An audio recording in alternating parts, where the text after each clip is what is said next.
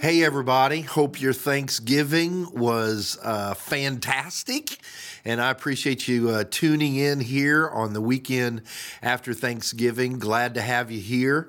I've got a message that I think might resonate with some of us, and just going to kind of take a casual approach to sharing that with you today. That's why I'm kind of sitting at this table, and it's just kind of a good way to wrap up, I think, this series that we've been in here at Eastside called Burned. And what we've meant by that concept, that wording, is what would you do and how are you supposed to react when people burn you, when people hurt you? What are you supposed to do about that? And so we've spent a few weeks here at Eastside talking about that. We're going to wrap it up this weekend. And I got to thinking as I dealt with this final message in this series about how we started it 3 weekends ago. And we talked about what was called a first-degree burn, the most mild of all burns. Physically, it's a red spot or maybe a little pain where you touch something hot. And we related that to what we call relational burns. And a first-degree relational burn is when you get irritated. Somebody just irritates you.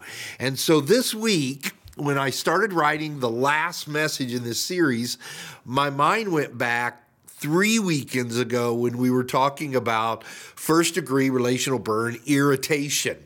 And I've got to tell you what happened that Sunday. And I think this is really kind of fascinating to hear that. I woke up that morning, Sunday morning, bounced out of bed, ready to go to church, just like I always do when I'm preaching. I love to do what I do. And I woke up that morning. I knew it was going to be a great day, starting a new series. But another thing that was going to be a great day was that right after church, the Dallas Cowboys were playing a football game, and that's my team. If you know me, that's my team. And so I woke up that morning, okay, preach, new series, Cowboys are on. So it just, bounce out of bed. And I go downstairs to the house, and before I leave to go to church, I went to the television. I was going to record the game, and I found out that it wasn't being shown on the television service that I have where I live. And I remember looking at it going, are you kidding me? I mean, the first time in a long time, my Cowboys at least are somewhat decent, and they're not showing the game. And so I jump in the car, and I'm a little irritated. And then I realize I'm going to be preaching about irritation. And so I come on to church, and man, we had a great day, just like they all are. And I kind of lifted my spirits a little bit because I came up with plan B. My wife happened to be out of town then. She was down in Florida watching our grandkids, and so babysitting them. So I thought, okay, after church, I'm going to go find me a little restaurant down on the river. We live in a town by a big river, and so there's a lot of restaurants along. So I'm going to go downtown, and I'm going to find one of those sports grills, got all the TVs, and I'm just going to, Susan's out of town. I'm going to go down there, have lunch, enjoy the day, watch my Cowboys. And so I go down on the river. I find one of those sports grills. They got all these TVs, and I say, "Hey, you gonna have the Cowboys on?" And this little sweet little girl at the desk said, "Yeah, we'll put the Cowboys on for you." She goes, "But the Colts are playing, and everybody here is for the Colts game, so we'll put the Cowboys game over on that TV over there in the corner, over in the bar area." And I said, "Well, I really don't like, sitting in the bar area if I can prevent that." And she said, "Well, everybody's here for Colts. That's what we got over in the corner." And I said, all right. So I went over and I sat in the corner, sat at this little table, got TV right in front of me, and my waiter comes up and says, I say, "Hey, man," she said, "we can get the Cowboys on." And he goes, "Yeah, man, we'll put the Cowboys on for you." I said, "Awesome, man." So I order my meal, but he doesn't put the Cowboys on. He's still waiting on everybody, and I'm getting irritated. And I finally give him the hand wave, and he comes over, and I said, "Hey, man, can you get the game on?" He goes, "Oh, man, I forgot." And so he goes, "Yeah, I'll get it for you." And I said, "Okay." And I'm looking at my watch, and the game started, man, but it ain't on TV. Got Colts everywhere, no Cowboys. And it goes on, and the longer it takes, the more frustrated I get, irritation starting to rise up. And finally the guy comes back. I said, dude, the game. He goes, oh man, I keep forgetting. And so he took my order. He goes, I'll go get it right now. And so in a few minutes he brings back, he's got my order. Here's your lunch. He goes, dude, I'm sorry. We don't get the game on our televisions, man. And we don't get it. And I was like, are you kidding me, man? It's almost through the first quarter now, and I don't have the game, really? So I choke down the burger, and I pay, and I take off, and I go find another sports grill down there. I walk down there. I look in there. They got TVs everywhere, and there's the Cowboys. They got the game! And I go over there, and where's it at? Over in the corner by the bar area. Are you kidding me? So I go over there. My irritation's way up here, but I'm at the game, man. I'm watching the game. And the Cowboys stunk that game. They were horrible that game. And I'm sitting over there yelling, Dak, come on, man, that was a terrible throw. I imagine people were looking at me saying, man, the bartender ought to cut that guy off or something. And finally at halftime, I'm just so frustrated. They're terrible. I'm not going to walk. And I just walked to my car. And I sat in my car. I'm going to head on home, forget the game. I'm irritated. And it was at that moment that I sensed two questions, of which both of them I believe came from God. And I didn't hear anything, I didn't see anything. I don't want you to think any of that, but some of you know what I mean when I say there are those times when the Spirit of God interrupts you and says, can I have just a second of your time? Question number one that just kind of hit me. Hastings, did you really mean what you just told all those people back at church? That when you're irritated, hold it back, let it go. Hold it back, let it go. Leave it alone. Did you really mean that? And then the second question was this. There are people out there who would trade your first-degree burn for their fourth-degree burn in a New York minute. So quit whining. And that's what we've learned in this series. I hope you've been with us in some of these messages, because what we found out is that every burn gets worse. And today, as we close it out, we look at the deepest of all burns. See, first-degree burn, I'm irritated. Second-degree burn, now you've made me mad. I'm angry. Third-degree burn, what we talked about last weekend, confusion. God, how could you let this happen? And today we hit fourth-degree burn, disabled. The burn is so bad. I've been hurt so bad, I may not recover. And even if I recover, I will never, ever be the same again. Has that ever happened to you? Have you ever been in that dark moment? I mean, physically, a fourth-degree burn gets past the burning of the skin. It goes through the epidermis. It goes through the dermis. It goes through the hypodermis.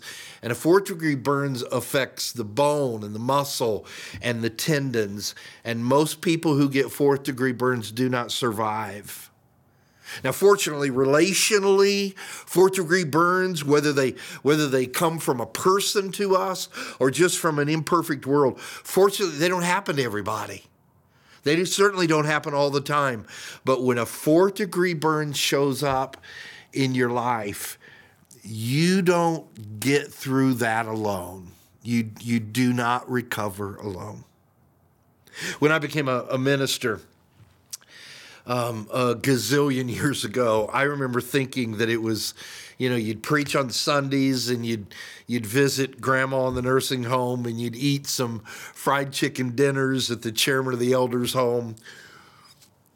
That's kind of what I thought ministry was. And what I quickly found out and have known now for more than 40 years, that ministry really is trying to help people make sense of fourth-degree burns. And I've got some names here that I've changed to protect the disabled, but man, nobody told me about these people. Cassandra will have to live her adult life with the memory of her childhood abuse by the next door neighbor. And marriage will be a struggle for Cassandra. And that's fourth degree, okay? Jerry's going to have to figure a way how to provide for his family after a coworker falsely accused him of a violation at work, and that led to his dismissal, and that led to the loss of his home. That's called fourth degree. Louis and Greta will somehow have to show up at their family holiday gatherings this year without their 5-year-old son who died of cancer last spring. Fourth degree. What in the world does Robert and Sharon tell their grandson when he asks why his mom, who is currently in jail, shot his dad, who is currently in the graveyard? See, that's not irritation. That is beyond anger. That is partly confusion, but man, it's way past that. Disability shows up. Normalcy is forever gone. That's fourth degree stuff. Lori is just having an impossible time getting rid of the image of her husband with another woman. Same problem that Patricia's having, and Chuck and Josh and Annie and Caroline. And you get the point. The horror of fourth degree disability. And nobody gets burned at that level and fixes it with just hold it back and let it go. It takes far more help than that. And so what would God say to you if you ever found yourself there? What would God encourage you to do? What would God say, this can help you in a really dark spot? What would you tell a friend who finds themselves there? And I thought through that as we're going to wrap up this series, and my mind just kept going back. Where does God's word give some help in this? And I just kept going back to the Psalms of the Old Testament, and they're actually musical songs, if you've never heard of that were written by in days of old. And they're songs of emotion, and some of them are celebration, and man, what it's like to be on the top end of the mountain. And then there are other times that the lessons come from the deepest of valleys, the fourth degree valleys, and the Psalms have a lot to help us here. Many of them are written by King David, the leader of God's people in Israel for 40 years. And man, in 40 years, you got a lot of victories, and you also going to have a lot of wounds. You're going to have some life-changing wounds. You're going to have some fourth degree stuff in 4 decades. And there's places in the Psalms where David dives into those. And one of those is Psalm 27. In the 27th Psalm, David is finding himself in the thick of a fourth degree burn. I want you to hear some of the things he says at the very start of it. He said, when evil men advance against me to devour my flesh. The third verse follows it up in the second verse, when enemies attack and my foes come against me. And in the third verse, though an army besiege against me, the war break out against me. In the second and third verse, he just kind of brings up the reality of where he's at, right in the middle of a life-changing, disabling battle that he's having in his life. And we're not really told what that battle is. We really don't understand what it is, but we know this when we read it. This is not irritation. Irritation is child's play compared to this. Second degree of anger, that is so far gone from David right here. That is in the past memory. Confusion probably is hanging on. God, what are you doing here? But it is beyond that. David is disabled. David is in the middle of a fourth degree burn. And he says, what does God want me to do here? I don't know what brought up the 27th Psalm. Sometimes we know what was happening in David's life when he wrote. We don't know this one. I wonder, though. I wonder when I read it. I wonder if it had anything to do with his son Absalom.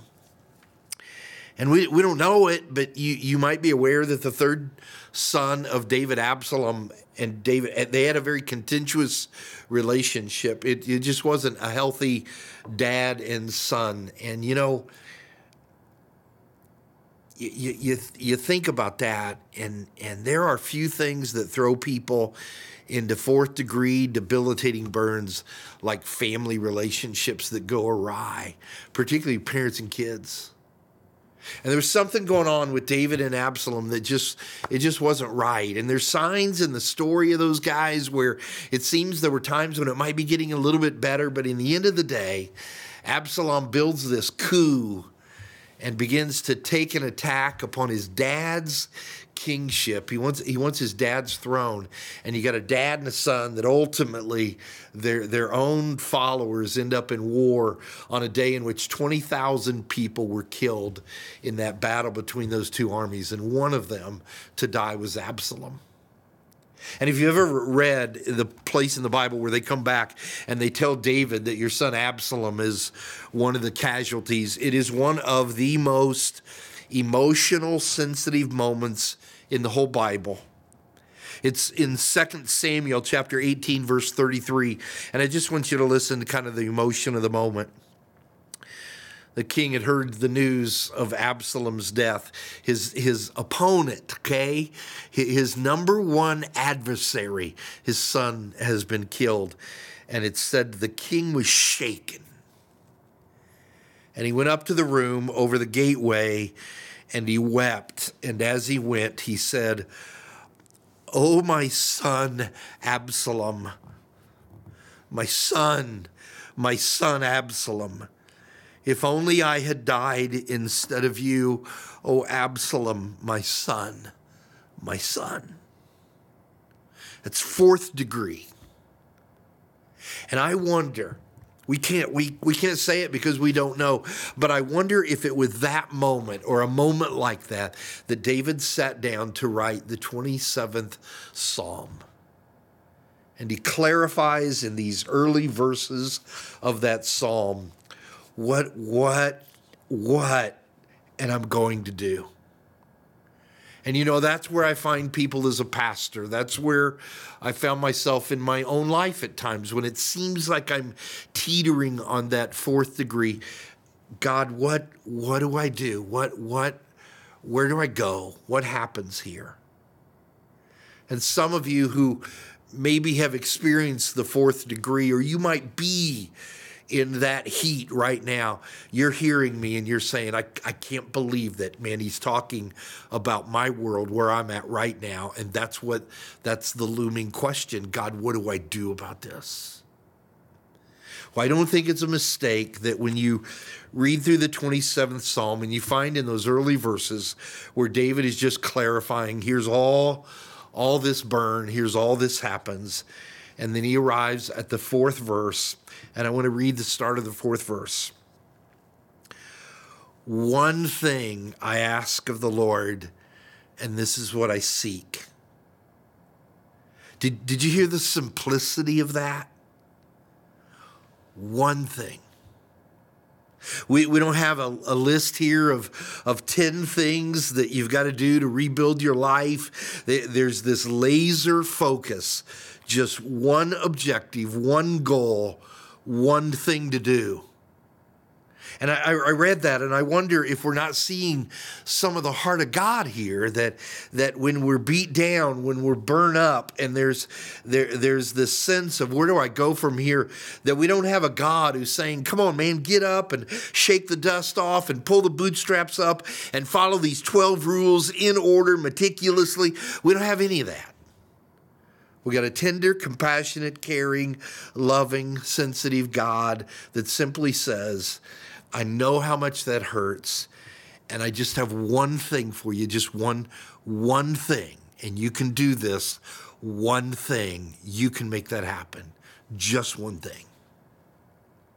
I thought about that as I began to develop that a little bit, and I remember telling this story many, many years ago in our church about a Mother's Day that had come along, and I have 3 boys in my family, and they were just little guys back then. And I said, guys, instead of taking mom out to a dinner like we always do, let's cook something at home. And what made that a challenge is I don't cook, man. I am not a cook. I married a cook, so I'm not a cook. And obviously the boys, they had nothing to do with it. But I said, let's do this, man. Let's make this happen. And so we gave it a shot. Everybody had the job. I was a head cook. I had one of them dealing with the table, getting it ready. Somebody else was dealing with the drinks. And the one that I trusted the most, the son I trusted the most, he wasn't the oldest, he wasn't the youngest, but I'm not going to tell you who he was. He was the one I trusted. I said, here's your job, dude. You got one job. Keep an eye on the grill. Just watch the grill for me, okay? I'd put the steaks on the grill. I'd have the corn on the cob, and somebody taught me how to do it on the grill. I'd wrapped it up in foil, still in stock, put it in there. I had it all going. And I told my middle son, I said, just watch the grill, man. I'm inside taking care of the beans, okay? Anything happen, let me know, okay? So I'm working on the beans, get stuff ready, doing all that kind of 10, 15 minutes later, I go back, check out the grill, and I see my son. The grill's right by our basketball court, and he's just shooting baskets. Oblivious to everything in the world. Actually, he's doing this way. He's left-handed, shooting baskets. And I look over at the grill, and the flames are about 15 feet high, man. They have burned up. The stalks of the corn have caught on fire. There is a bonfire going on right next to him. I'm yelling at him, dude, do you not see this? And we get the fire out. The steaks are char grilled. They're ruined. The corn is all black. We sit down. We have dinner that day for Mother's Day. The queen of our world is sitting there. We got green beans and coleslaw that I'd picked up from Kentucky Fried Chicken. And my blessed wife says, oh, the beans are so good. And I said, who we teasing, man? Who we kidding? This is awful. We got in the car and we went and had dinner somewhere. And we're pulling out of the driveway. I looked in the rearview mirror and I see the son responsible for the grill in the rearview mirror. And I just looked at him and I mouthed this. You had one job. One job. But that's not how God comes. That Spirit of God doesn't come across that way in frustration. He simply gathers a person in the midst of the darkest of burns and simply says, there's just one thing. And it reads like this in the remainder of that 4th verse in chapter 27. That I may dwell in the house of the Lord all the days of my life, to gaze upon the beauty of the Lord and to seek him in his temple. Whatever it takes, don't miss the power of Psalm 27, verse 4. That when it seems that life can't be any more cruel to you, when someone can't hurt you any more than what they just did, when it seems that life is just more than you can ever recover from, when you will never again be normal, you must hold on to one thing no matter what it costs you. And here it is. When all has been taken away, hold God and his family with your strongest grip. When all has been taken away, hold God and his family with your strongest grip. I want to be a compassionate truth teller here. I'm not sure you ever recover from 4th degree relational burns. I just don't know that you do. And some people learn to eventually kind of move on and adjust and kind of find a new normal.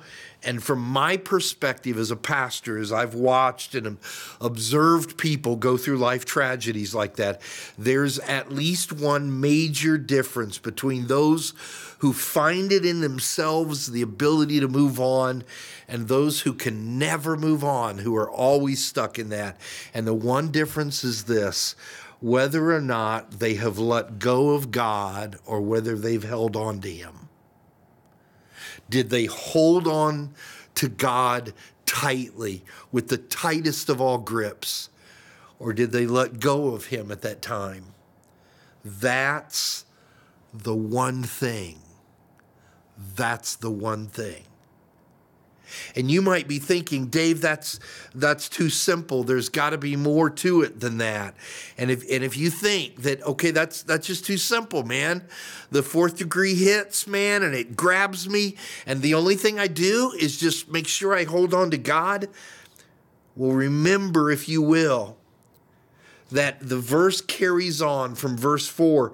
And in the next verse, in the 5th verse, David says, here's why that's the one thing. Here's the why of it. I know it sounds simple, okay? You feel like, man, I got to have a book with 12 different chapters and I got to do them all chronologically. No, one thing, here's why. And the 5th verse, he says, for in the day of trouble, for when the fourth burn happens, watch, he, God, will keep me safe in his dwelling. He will hide me in the shelter of his tabernacle. He will set me high upon a rock. That one sentence describes what only God can do when the fire is hot. Only God can do these things. Nobody else can. Keeping me refers to limitation. That God will decide a point in which he will say, we're not going to let this get any worse for you. Only God can limit that. Hiding me refers to covering. It's a word the Jews would use for what mothers did with their newborn babies, cover them with blankets so that nobody can hurt it. Nothing can happen to the baby. And God will decide, no more hurt, no more. We're done with this, no more. Setting me high refers to rebuilding, a new start, a new day, a new purpose. And you might look at yourself and say, man, I can't even get out of bed today. And God says, but I'm going to give you a new beginning.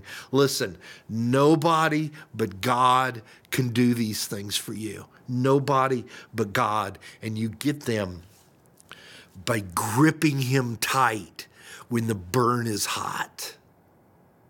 We've talked, and I've tried to be passionate about this through this series, that at every degree burn, there is something specific that God calls us to do. So 1st degree irritation, hold it back, let it go. Hold it back, let it go. 2nd degree burn, anger. Go have a calm discussion with the goal of restoration and reconciliation and follow it up with acts of service and love to the offender. That's 2nd degree. 3rd degree confusion. God, what are you doing? Come to understand that God uses those moments to pull you closer to him.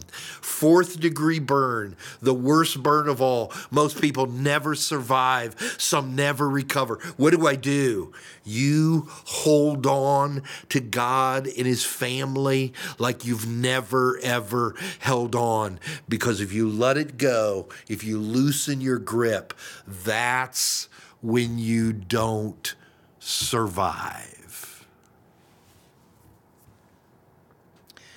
1969, one of the most powerful sermons in American history was preached not 10 miles from where this message is being filmed right now. In Louisville, Kentucky, at the Crescent Hills Baptist Church, John Claypool preached a sermon that became infamous. Most preachers, including me, have to study that message as part of their training. I've referenced it many times at various moments in my life.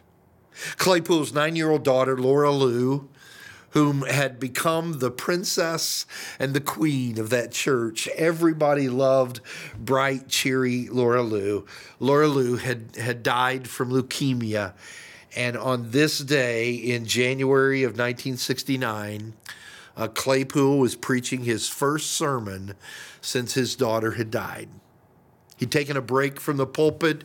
He felt it was time to come back, and he began to preach a word of God to his grieving congregation alongside of him and his wife. Claypool opened up the famous words of Isaiah 40, which talked about God helping some people to fly like an eagle and some people to run on legs of young people that never get weary and some people to walk and never faint. And those beautiful words of Isaiah 40, Claypool described them, and he talked about flying on the wings of an eagle. He described it as those times of life, in his word, were ecstasy, when life just couldn't get better, man. It was as if the favor of God was just poured all over you, and the goodness of our Heavenly Father is just raining and dripping good things in your life. It's wonderful to be on the mountain. And Claypool talked about how beautiful that gift from God was when he gives it to us. And then he confessed to his people, but I'm not there. I'm nowhere near the mountain of ecstasy. He then talked about what it was like to have legs of young people and run without ever getting tired. He described it as the moments of activity and accomplishments at life. When you got this going on and you got that going on and you're making that happen and you're making that impact and life is good here and life is good there. You're serving a purpose. You're making an imprint on the world. And Claypool described as a pastor how he'd spent much of his adult life like that. God using him, helping people, making a difference in life, and just moving on through life. And he talked about how wonderful that was. And then he told his people, but I'm not there. He said ecstasy on the mountain was impossible for him. Running on legs of youth and not getting weary, accomplishing, he said that is inappropriate for me right now. I have no desire to do that.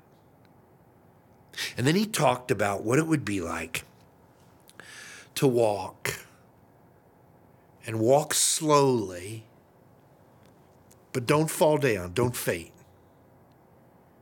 He described that those on the mountain of ecstasy would look at that and think, man, that's so weak. There's nothing to that. I mean, it happens on the mountain of ecstasy when you're running and man, life is good. And they look at walking and not fainting as that's nothing. And those who run and are making a difference and they're active and accomplishing and making an impact in the world, they look at those of us who just trudge on in life and think that must be so sad.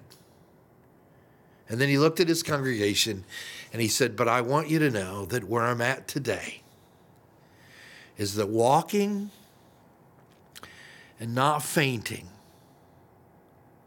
of moving slow, of being able to stand and not fall, that is the greatest gift of all. He said, today, I can't fly and I can't run, but I'm standing up and I'm not falling down because I have held to the Father and his family. And it's the greatest gift of God of all. I hope the fourth degree never knocks at your door. But if it does, just one thing. And that one thing will help you not to fall, not to faint. And if you can stand up and get to the point where you're not falling, you're not fainting, you're walking slow, then maybe by God's grace you will one day run again. And don't be surprised if God eventually have you soaring in the sky, but not now. Just walk. Just stand. Hold him tight so that you don't faint. And that's okay.